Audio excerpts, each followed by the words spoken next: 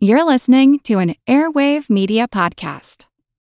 Hey guys, it is Ryan. I'm not sure if you know this about me, but I'm a bit of a fun fanatic when I can. I like to work, but I like fun too. It's a thing. And now the truth is out there. I can tell you about my favorite place to have fun. Chumba Casino. They have hundreds of social casino style games to choose from with new games released each week. You can play for free anytime, anywhere. And each day brings a new chance to collect daily bonuses. So join me in the fun. Sign up now at ChumbaCasino.com. No purchase necessary. VGW. Void where prohibited by law. See terms and conditions. 18+.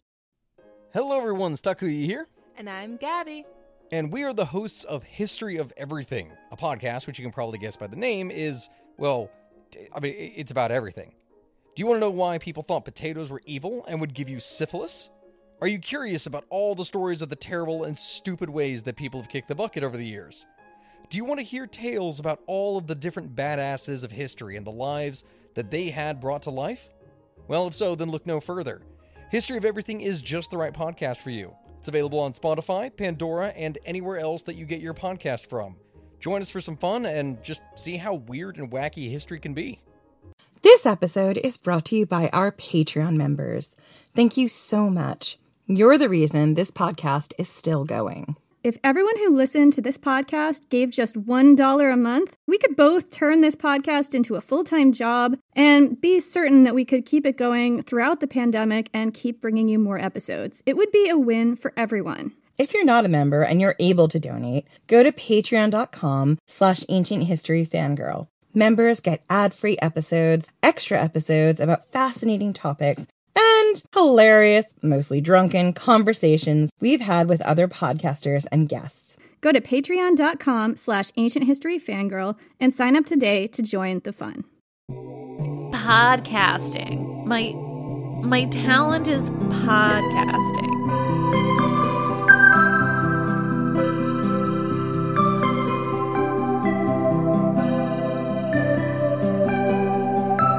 I'm Jenny Williamson. And I'm Jen McMenemy. And this is Ancient History Fangirl.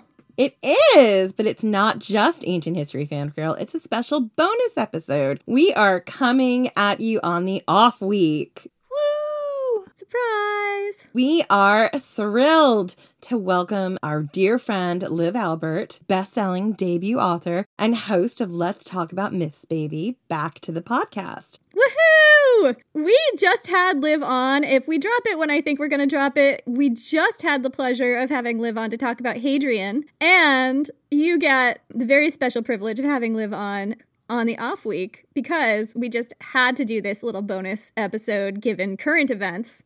And this is when we're dropping it.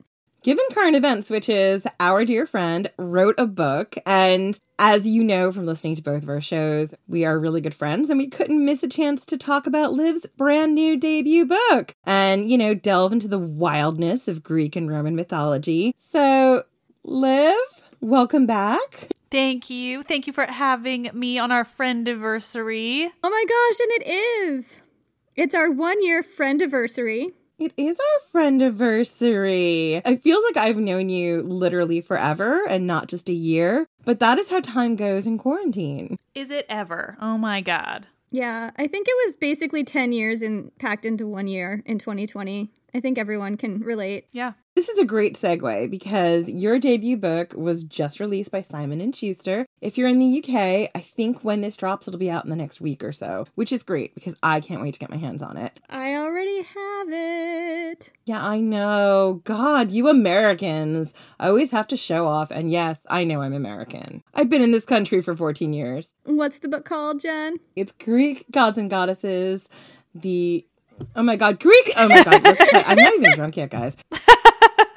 It's great, oh my God, I can't even say it. No, it's Greek mythology, the gods, goddesses, and heroes handbook. I knew it was something like that. You're so good at talking. Why don't you have a podcast? I know. What are we doing? Anyway, I had structured these questions in such a way because Liv had a very interesting process writing her first book. I kind of wanted her to tell us a little bit about it because she's got a great origin story for how the book came about and what it was like to write this book during lockdown. Well, you guys were here for all of it.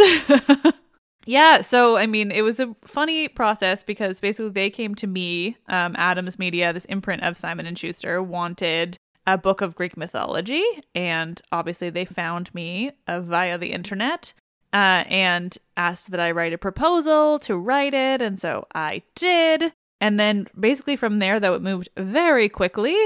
I had 1 month to write this book, and originally we were in lockdown, and so I was home all the time, and I was like, this will be fine, it'll be no problem. And then as soon as I signed the contract, my job at the time reopened, which meant I was managing a clothing store and trying to like rehire all my old staff, and also just generally manage a clothing store in a pandemic whilst trying to write a book. So I took a few 3-day weekends and banged out a book in a month. And it was an interesting process. Obviously, I'm very excited with the end result. It's gorgeous, but it was a stressful month, I have to say. How did that differ from your process of writing podcast episodes? And what was the process like telling these stories for a very different medium? I would say the process was very similar, as I also scramble to write my podcast every week because that's just how my brain works. Pretty sure I have undiagnosed ADHD. Because some of us live that way. I don't know what you guys are talking about.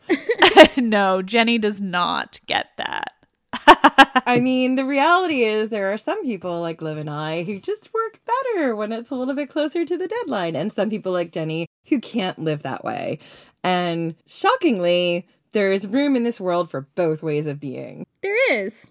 Anyway, we were talking about how it was different, the process of writing this book compared to writing your normal episodes, and what it was like telling these stories in a different medium. Yeah, so it was, I mean, definitely the scrambling felt familiar, but otherwise the really interesting part was that I was working in really strict structure for this book. They had an image in mind for what they wanted it to be like, and so I kind of had to work towards that image. So essentially it was like all of the main character entries had to be, you know, between 600 and 700 words long. And that was really interesting because normally I work on a much, much larger scale or simultaneously a much smaller scale because there are certain gods, goddesses, whatever, that are super important but also have really minimal information or stories attached.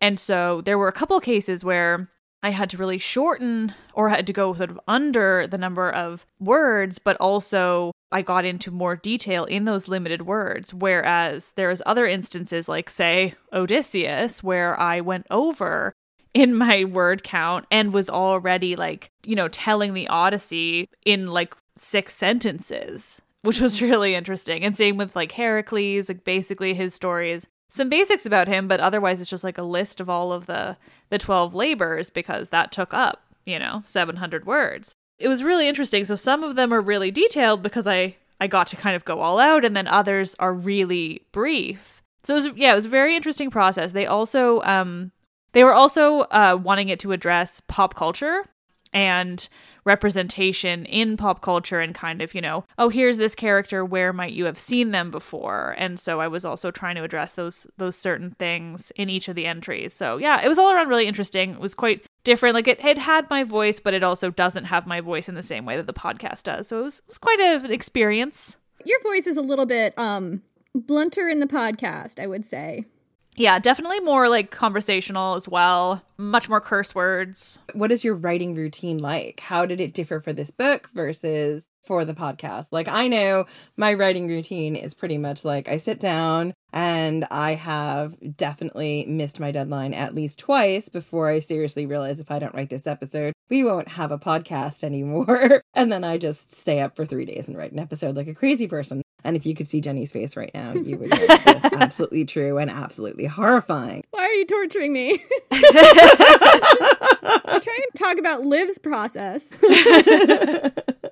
I wanted to give her both sides of the coin, which is like highly ruthlessly organized, keeps everything together, and then whatever I am. I've said this before, but I need a Jenny for my podcast. I really do. You would hate me. You say that, Liv. You'd kill me in my sleep. Well, it was quite interesting. I mean, basically, I phrased it this way at my book launch, and I think I figured it out exactly in that moment, that my process in this case was basically like, are you awake? You should be writing. Because I was really like on such a time crunch because of work. And I did have to keep my podcast going. I didn't record or I didn't research new episodes. I had been doing the Iliad readings at the time. And so I just recorded extra of those and released those. And then I think I re-released a couple of old episodes because, as fellow podcasters will know, you have to keep to your schedule, even if you have shit going on, which is why I'll every once in a while re-air an old episode or something like that. And so I basically just did that to get it out of the way and then spent that month writing. But, you know, I also had my job. And I mean, when I got home from work after 9 hours at a store in the very freshest parts of being reopened during a pandemic and managing a bunch of early 20-year-olds, I was not writing when I got home, that was not happening. So it was basically like from the moment I woke up on my days off until the moment my brain stopped being able to form complete sentences, like I was writing this book. I remember I finished a main part where I knew that I could relax, and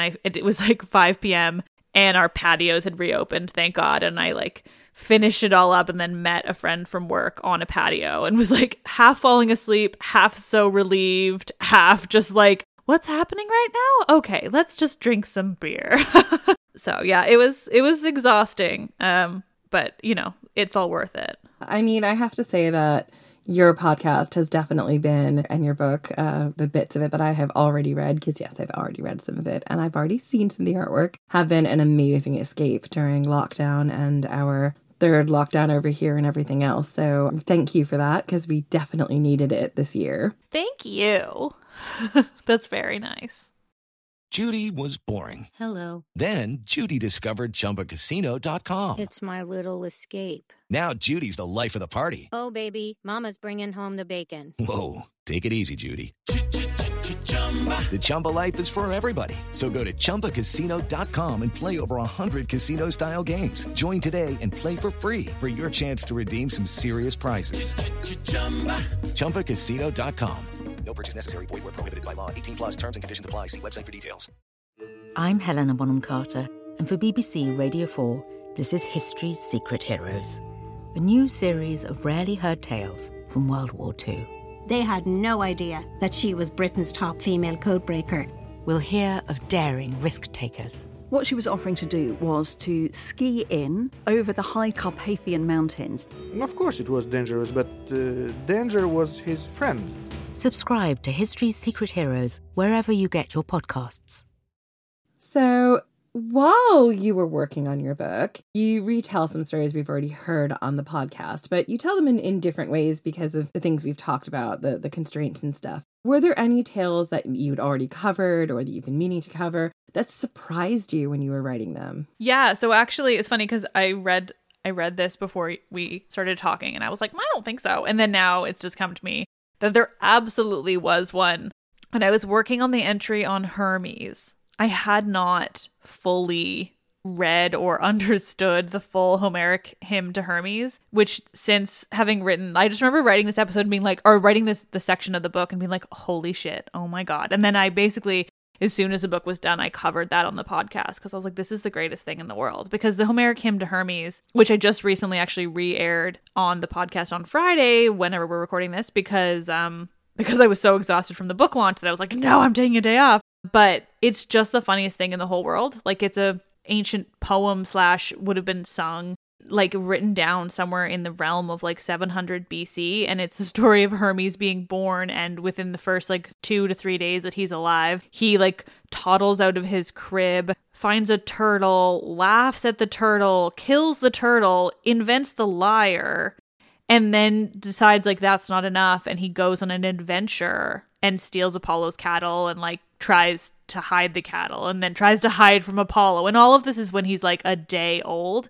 And it's so funny. Like, it's real comedy, like rivals the stuff we have today by far. And it's, like going on 3,000 years old. And it blew my mind. Yeah, it was the best. And so that was definitely one where I researched it for the book and then was like, fuck, how have I not covered this yet? And then immediately did. Homeric hymns are so funny. I was just reading the Homeric hymn about Aphrodite and Anchises today, and it is also hilarious. Well, and then there's the one that we've told in a drunk myth for Patreon, the Homeric hymn to Aphrodite that's about Hephaestus, like, trapping her and Ares in a net. Right. Yeah, they're not all funny, because there's also the famous one would be like the one to Demeter, all about the abduction of Persephone, which is like tragic and beautiful. But then some of them are so funny. Other ones are just so beautiful. Yeah, there's something else. These are so old. That's what I love about it. Yeah, they're like, I mean, they're called Homeric for a reason. Are they Homeric because they were written by Homer? Why are they called Homeric? Just because of the time frame. We don't know the author. I think it's unlikely that it's Homer, but I haven't done my research on that. But my understanding is, yeah, that it's unlikely it was Homer, but it's more that they're from the similar time frame. You were asked this in your book launch, Liv, but I'm going to ask you again because maybe your answer is different this time. And also, people might not have seen her book launch. We are a different medium. So what is one story or god or goddess that you weren't able to cover that you really wished you could have? So I think I will give the same answer because I can't think of another one offhand. And that would be Bellerophon, because I actually really felt bad about him. Like, I feel like I waited in the moment, and then I just like had to work so quickly on this that it just kind of had to come out in the moment of just like, well, this is what's happening. Yeah, so Bellerophon, I already think that he is like undercovered, and like my episode on him is just called like the underserved hero, because he's so forgotten, and he was one of the less problematic heroes, you know? He's not perfect, nobody is, but definitely one of the less problematic. He is also the only hero that rode fucking Pegasus. It was never Heracles, it was never Perseus, it was only Bellerophon. And he rode Pegasus to kill the Chimera, which is super cool, and this whole thing. And so he's definitely been one of my favorites because of the Chimera, mostly, and also because of Pegasus and everything. And so he does get an honorable mention in the book under Pegasus, where I'm just like, no one rode Pegasus except for Bellerophon. So he's definitely mentioned, like, he's not forgotten entirely, but I do wish that he'd had a section. But I was limited in how many characters I could cover. I honestly think I probably could have dipped a different one out in order to cover Bellerophon, but I didn't think about it until it was too late. And so poor Bellerophon isn't included. That's what happens when you have a month. That's the thing, yeah. So your book is absolutely stunningly beautifully illustrated by Sarah Richards. And what was the process like working with an illustrator? And what's your favorite illustration, if you have one? So I didn't work with her at all. They did all of that. Basically, I didn't know anything about the illustrations until my editor started sending me started with, I think I got like a couple that were in sort of their almost final form, and then a couple that were little thumbnails. She was showing me and sort of making sure that they fit with the story. And I was just kind of blown away by them. Like, they're just so stunning. They're so weird and alternative, for lack of a better word. Like, they're really like kind of eerie and cool. They're just gorgeous. I absolutely love them. And so I was more just like in awe of them. I'm pretty sure I sent you guys one like immediately. It's like, holy shit, this is what the illustrations are. What the fuck? And my first question was, where can I buy this? I want to put it on my wall. Yeah. Oh my God, so many people want to buy them. I don't know if that's ever going to be a thing, but definitely a lot of people want it. But yeah, so it's been quite a process. In terms of favorites, I think if I really, really had to drill it down, I think I would go with Medea. You know, I was going to say Circe because Circe is so sassy and cool, and I love her purple. And Circe's illustration is incredible among many, many others. All of them, really. But I think if I had to pick one, I would go Medea. She's driving her dragon chariot, and she's turned her head around in a way that's just like, a fuck you. It's so deeply Medea. It's gorgeous. It's so visceral and cool, and yeah, Medea. I like that Ariadne and Theseus and the Minotaur all worked in together, although there is at a certain point where I just want the Minotaur to kill Theseus, and that's it. It's fine. I love that one. I love that illustration. It is so awesome. You know, I think I really love the Persephone and Hades one because it's really just romantic and sweeping. It is. The Apollo and Daphne is very gorgeous. I absolutely love that one. Honestly, I have a bunch of them up around my apartment because I have prints. Yeah, the Medusa's gorgeous. I just wonder how that brief went when they were working with her and how they briefed her. It's just fascinating. They had her stick with like 4 colors. Like, so each one has like different shades of the same basic colors throughout. So she had to like pick a kind of color series and work within that. Wow. That's really strict. Yeah. I mean, I think they really had quite a vision with this, and it definitely turned out. Absolutely. You recorded the audiobook during COVID, and what was that like? How did it differ from putting together your weekly podcast? I think ultimately because of the type of the book, which is not like super big budget, and also because of where I live, which is like small city in Canada, I think that it would have been the same regardless of COVID, especially because I'm a podcaster, that they would have just had me do it at home regardless. But basically, yeah, I mean, it was definitely more strict in terms of the actual acoustics. So I like made myself like a little bit of a blanket fort and things like that. I was planning on investing in a new microphone anyway, so I just did it in time to do that recording and things like that. But ultimately, I mean, honestly, it was so quick. My producer was amazing. She was so nice, and just we got along really well. So we got really comfortable, and we had to do it in the evening because we had construction going on outside of my old apartment. I remember that. It was crazy. So we like started at 6 p.m. She was in Central Time, so it was like 8 p.m. for her, and we would just go. And we did it over 3 nights, which they were planning on 4. And yeah, we definitely did it like way quicker than they expected, because I think I'm just so used to not necessarily the podcast, because it's a little bit different in terms of my tone and stuff. But I think honestly, the fact that I've been throughout most of 2020, I was reading Homer aloud on the podcast, like reading the Odyssey and the Iliad. And I think that fully prepared me for it, because I'd spent hours and hours and hours reading from a screen aloud and just recording my voice doing it. And so I was just like, I'm good at that. And the podcast is like much more like conversational. And so it's a script, but I'm also like kind of playing on it and, you know, kind of doing my own thing. But when I'm just reading Homer, I was just straight reading it. And so it was perfect preparation for that, and it made it go very smoothly. I'm also so used to catching my own mistakes. So I think she had to point out like 2 that I didn't notice.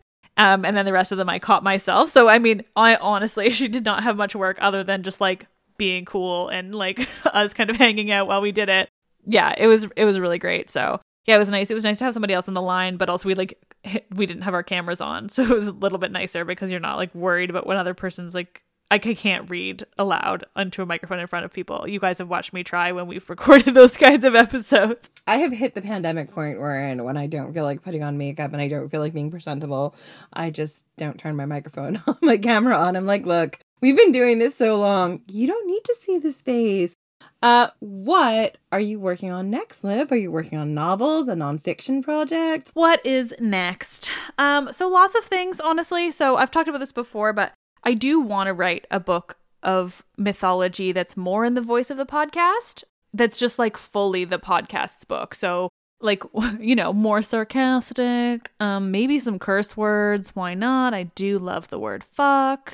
Yeah, who doesn't? Well, exactly. And like much more extensive. An episode of my podcast is about 4,000 words. And Theseus, for instance, is such a shitbag that I have 4 episodes on him and I'm not done. Whereas, you know, the book was 700 words on Theseus. And so, yeah, like definitely want to like have really extensive versions of these myths that are very much in the voice of the podcast.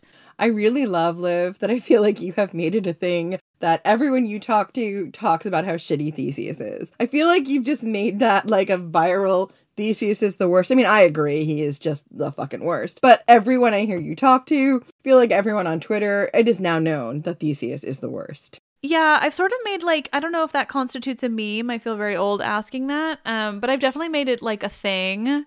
It might be. You definitely made it more of a thing, or maybe I'm just old and didn't notice it before. Yeah, no, I've definitely made it a thing that we're just gonna shit all over Theseus all the time because he's such a dirtbag. But I have to say, it has come up, like I would say completely naturally, like about 50% of the time in my conversations with other people. I think like Natalie Haynes just brought it up on her own. Hers is one of my more memorable ones, and I feel like I didn't do it. I don't know. But definitely, like almost everyone I've talked to, I actually put out a call for like anyone who might be re-listening to those conversation episodes if they'll send me timestamps of when we do it, because I want to make a whole compilation of just like all the different really smart people that I have talked to about how shitty Theseus is. Yeah, Theseus is a serial killer. He's awful. He's a serial killer. He's a serial rapist. He's the fucking worst. Yeah. He's a serial rapist. He's a philanderer. He abandons women on islands. Oh, he's just such a dirtbag. I can't. Anyway, let's get back to what you're working on next. Your nonfiction and maybe fiction? Yes, that's the goal. Lord knows when it'll ever actually come into being. But it's definitely a goal to eventually, sometime, maybe, hopefully soon, also release a book of fiction based on Greek mythology. Goals, man. Where's the time? So, we're going to keep Liv here for just a little bit longer, and we're going to do something special. I'm so excited. Like, I'm always outsized excited when we do these, and we've done, 10 of them now, and it always feels like the first one. So many now. So, our Patreon and Liv's Patreon followers will know that every once in a while we get together and we watch Spartacus because, oh my goodness, if you haven't seen the Star of Spartacus, do yourself a treat. But we also realized that Jenny doesn't know as much Greek mythology as one would think Jenny should know. So Liv and I frequently, after several cups of wine or goblets or drinking bowls or whatever you want to call them. Cauldrons. Cauldrons of rebirth of wine. Like to educate Jenny in drunken Greek mythology. And it is my favorite thing. We'd all decided in lockdown that we were going to record episodes with each other that we were going to put on our mutual Patreons. And one of them, we were talking about a movie or something, and you guys just broke into the most hilarious explanation of some random corner of Greek mythology. 'Cause nerds and wine. Margaritas! Because you guys are nerds. And wine. And it just killed me, and I was listening to it later, and I was like, this is the funniest thing, and it's also all I want to do ever now. And now it is all we do ever, and I love it. So consider this a small advert for both of our Patreons, and also a chance, if you're able, to pop open your beverage of choice and maybe drunkenly shout along with us. I'm going to go get my Prosecco that I need to pop open in celebration. Jen is going to break the break in case of emergency glass and bring out her Magnum. Is she really going to drink a Magnum now? She's gone into the night in search of Prosecco. I respect this. I wish I had Prosecco. Gonna see if I can get you a nice pop sound. Right, I have my libations, Liv. Shall we? We shall. What shall I hear today? Today, we're gonna tell you the story of Arachne. I'm so excited! Okay, let's go. Well, the most beautiful version of this story comes from my best friend and devoted source, Ovid. And if you only know Ovid for his Metamorphosis, please go on and read the Heroines. Yeah, the Heroides are letters from women to men who fucked them over. It's just as a taste of why you should love the Heroides, yeah. And if you've read the Heroides, then go read Nikita Gill's Great Goddesses. Abso-fucking-lutely. So yeah, the most beautiful source, much like the most beautiful source for Medusa, also comes from Ovid's Metamorphoses, because there is a pretty epic metamorphosis in this story. So, you know, once upon a time, as they like to say, there was this woman who, you know, frankly, I really respect. She had a lot of confidence in her skills. It was not unwarranted confidence. She just knew what she was good at. She was good at one particular thing. She had cornered the market in it. She was a motherfucking artist at what she was good at, which was weaving tapestries. Absolutely. Everyone's got to have a thing. We've all got to have a talent. What's your talent, you guys? I opened that Prosecco pretty well. Making Prosecco pop noises. That's just a recording of the sound of ice jingling around in a margarita. Liv, what's your talent? Podcasting. My talent is podcasting. You're not allowed to ask serious questions while we're telling you drunken myths. Oh, I didn't expect serious answers, you guys. Mine is nailing it. All right, so we've all got our talents. Everyone's got something. However humble they may be. And Arachne's was spinning wool. Not just spinning wool. Like, a tapestry isn't just spinning wool. And spinning wool is also a talent, but it is part of the process. Like, a tapestry is a gorgeous, like, epic work of art that tells a story, usually, or is a beautiful pattern that captures you and takes you away somewhere. Spinning wool is definitely a talent and it's a skill. But what we're talking about, what Arachne was doing, was she was more like, I see it as like painting pictures in a tapestry. Like epic embroidery, but like way harder, you know? But like embroidery is the thing you should picture, but like enormous and huge and detailed and not as easy as embroidery because you're like using this loom and what is the word? A shuttle. I think it's a shuttle or shuttlecock or something like that. That's in badminton. No, shuttlecock is for badminton. Oh, sorry. I got it wrong. Guys, this is drunk mythology. We know nothing about weaving things. Distaff. A distaff is part of it. Yeah, you know, there's lots of stuff. Clearly, we have moved beyond weaving. But I think the important thing, too, is so back then, like at least in city life, that is like the main thing women did, is they wove. And so, you know, like that's what Penelope did while Odysseus was away, like famously. But generally, it was like the thing that women did. It was like how they passed the time / how they were productive. Well, it was the thing that certain women were able to do because to weave required having a loom, and that took up a lot of space. So you had to have a certain amount of space, which implies that you had a certain amount of money or privilege. Bringing it full circle, the kind of spinning or weaving and spinning, not the same thing, right? Not the same thing. Sorry, spinning wool is like the thing you do before you weave a tapestry. She was using like already made thread to make tapestries. Yes, she was not making her own thread. Yeah. So she was incredibly good at weaving, so good that she kind of voiced how good she was. She even said that, you know, she was better than a certain goddess who was also known for her weaving. And who was that goddess, Jen? It was Athena, because Athena was the goddess of wisdom and strategy and war and weirdly crafts. It sort of fit in with like just general crafts, like creation of things. She was sort of the counterpart to Hephaestus was the creation of things in a more like fiery forged kind of way, and Athena was kind of that crafts like way of, I mean, basically too, like weaving was such a woman's job that it was sort of the thing that Athena was a part of in terms of women. Like Athena was she was a goddess of mostly other masculine things, but weaving and that kind of that woman's work was very much part of Athena's like role in the pantheon. And also, you know, generally Athena is a messy bitch. And so, you know, you can't exactly go and compare yourself to her, let alone on something that she is particularly proud of, like her weaving.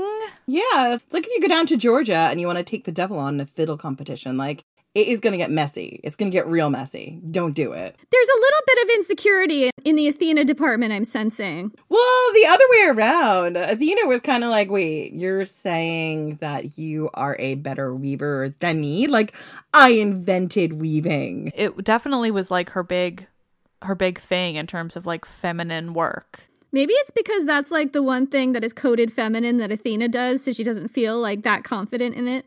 It's also easier to be crazy about the mythology when we're talking about a guy who's an asshole. Like Hephaestus or Theseus. Like, it's a little bit more difficult to be an asshole about Athena, because it's like, yeah, she was not great to women, but also she's one of the main female goddesses. But anyway, can we get back to our girl Arachne, who is like, I am better than the goddess Athena at the thing the goddess Athena invented. Arachne was like literally getting her hubris on, and she was saying, I am better at weaving than Athena, who invented weaving. And Athena was like, oh, is that so? Right. It's like, oh, I didn't even know you were into weaving, Athena, and now all of a sudden I can't talk about how good at weaving I am. I'm sorry. Like, I didn't know that was your number one thing that you cared about. I thought it was just a secondary hobby, but no. Because look, we see this also, one day we will tell the story of Cupid and Psyche, but we see this with Psyche and Aphrodite when people are like, Psyche is as beautiful as Aphrodite. And Aphrodite is like, oh, hell no. I get that a little bit more because that's like a direct comparison of like Aphrodite is literally the goddess of beauty. Like it just feels like a bit more of a thing. Like Athena, I just feel like Athena's a bit more unrealistic here. I mean, let's be honest. Who are the people telling us this story? Women, don't be too proud of how good you are at something that only you are supposed to be doing, because if you're too proud, you will have the same hubris as Oedipus, who fucked his mom. You're going to wind up fucking your mom. Oh, wait, wrong story. Wrong story. Sorry. Anyway, don't fuck your mom. Everyone's walking around in ancient Greece terrified that they're going to wake up fucking their mom, and it's going to be a whole thing. Well, it's this really interesting thing like hubris that you have in ancient Greece. You know, it's this idea that you later see in like Christian mythology of this idea of pride goeth before the fall. Like if you are too proud of what you are and your abilities and your talents, you will always be smacked down. And it kind of originates here.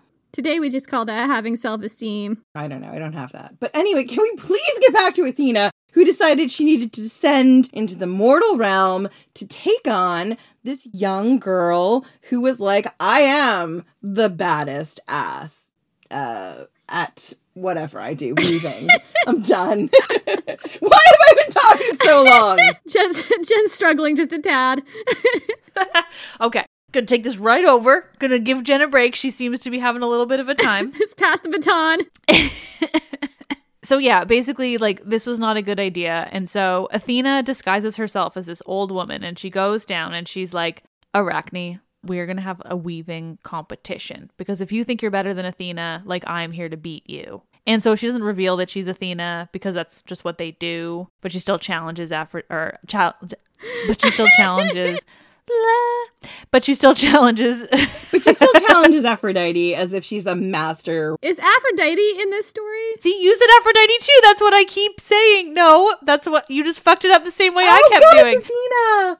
What are we doing, you guys? But she still challenges Arachne because she's basically like wanting to get her point across, even though she's not even showing off that she's Athena. So basically they're like, okay, let's have this weaving competition. And I think Arachne knows, you know, like she gets it. She knows what's at stake. I think does she realize, does Athena disguise herself? I feel like she does, but I also feel like Arachne knows full well that she is dueling Athena. So maybe she doesn't even disguise herself? I feel like it's one of those disguises that's like a very bad disguise. It's like when Julius Caesar put on his famous like mustache and you were just like, you're still Julius Caesar. You're still wearing a laurel crown. It's like that time that Mark Antony grew a goatee and then thought nobody recognized him.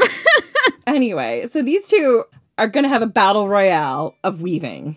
Exactly. And so I always forget, I think it must be the whole real point and what makes this story so incredible to me is that what Arachne weaves is essentially like...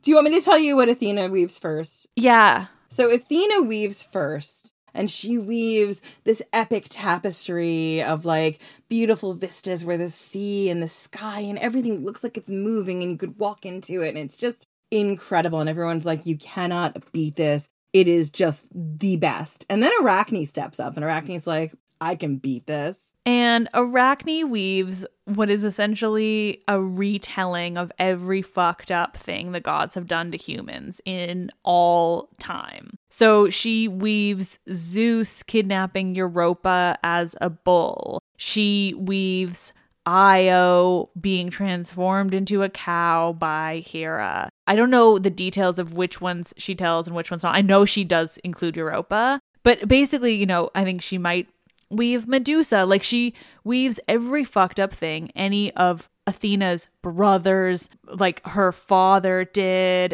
Everything the gods did horribly to humans, she weaves into this tapestry. Like she calls them out so hard. It's an act of resistance. She is calling them out. And like she must not give even a tiny fuck. She's like, I fucking hate all of you and I'm putting it in my tapestry. Good for her. Good for you, Arachne.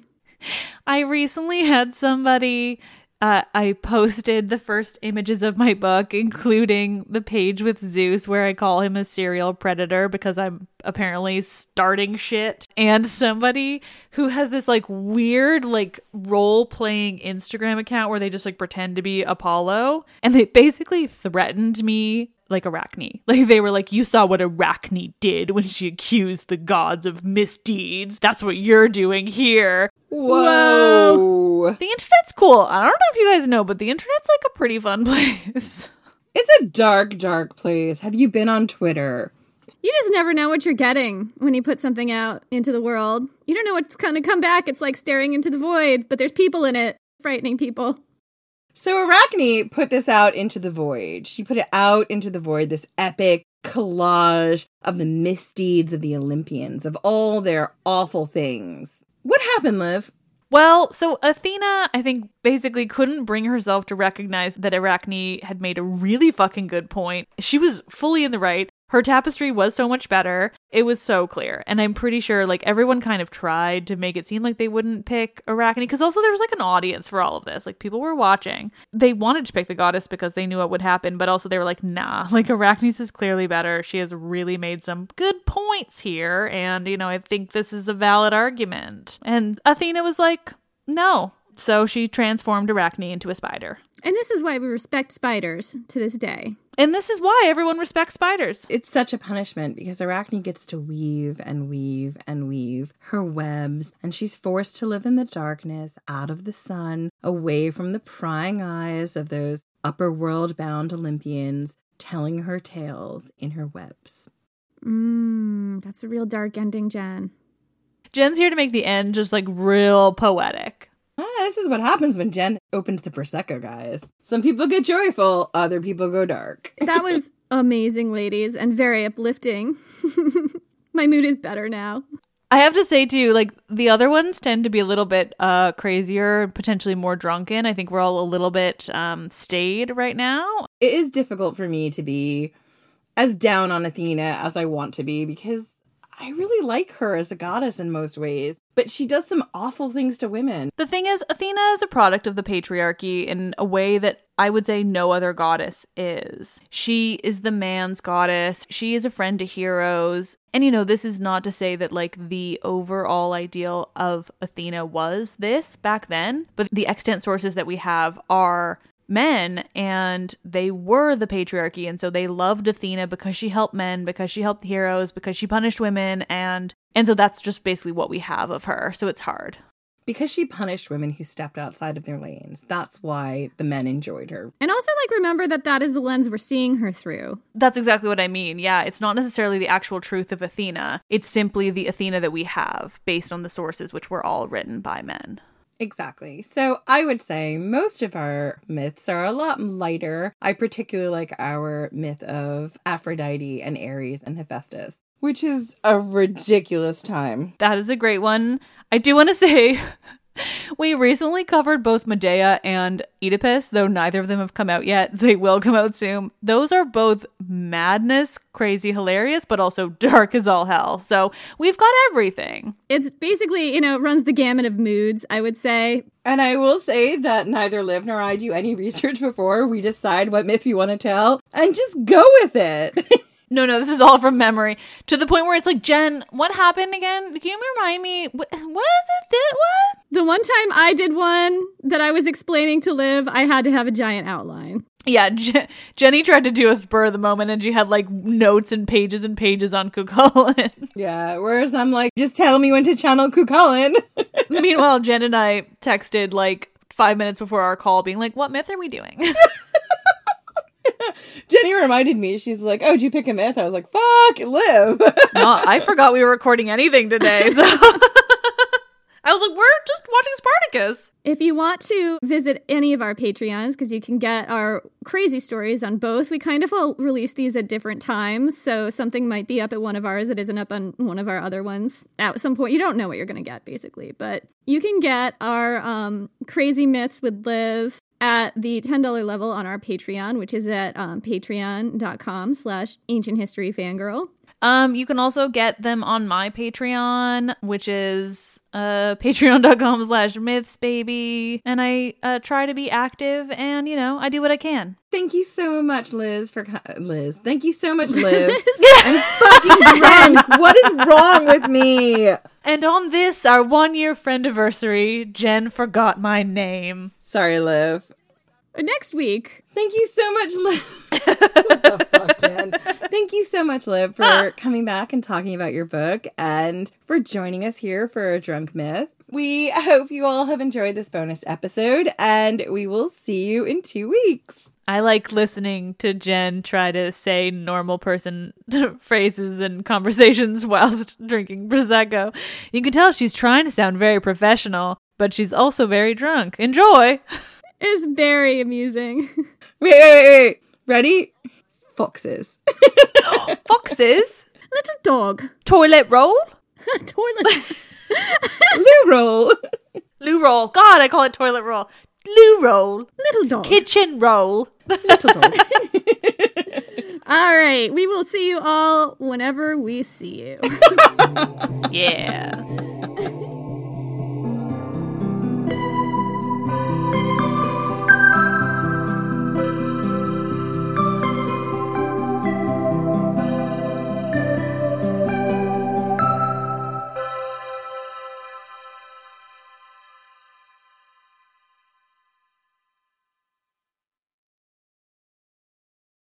Hey guys, it is Ryan. I'm not sure if you know this about me, but I'm a bit of a fun fanatic when I can. I like to work, but I like fun too. It's a thing. And now the truth is out there. I can tell you about my favorite place to have fun. Chumba Casino. They have hundreds of social casino style games to choose from with new games released each week. You can play for free anytime, anywhere. And each day brings a new chance to collect daily bonuses. So join me in the fun. Sign up now at ChumbaCasino.com. No purchase necessary. VGW. Void where prohibited by law. See terms and conditions. 18+.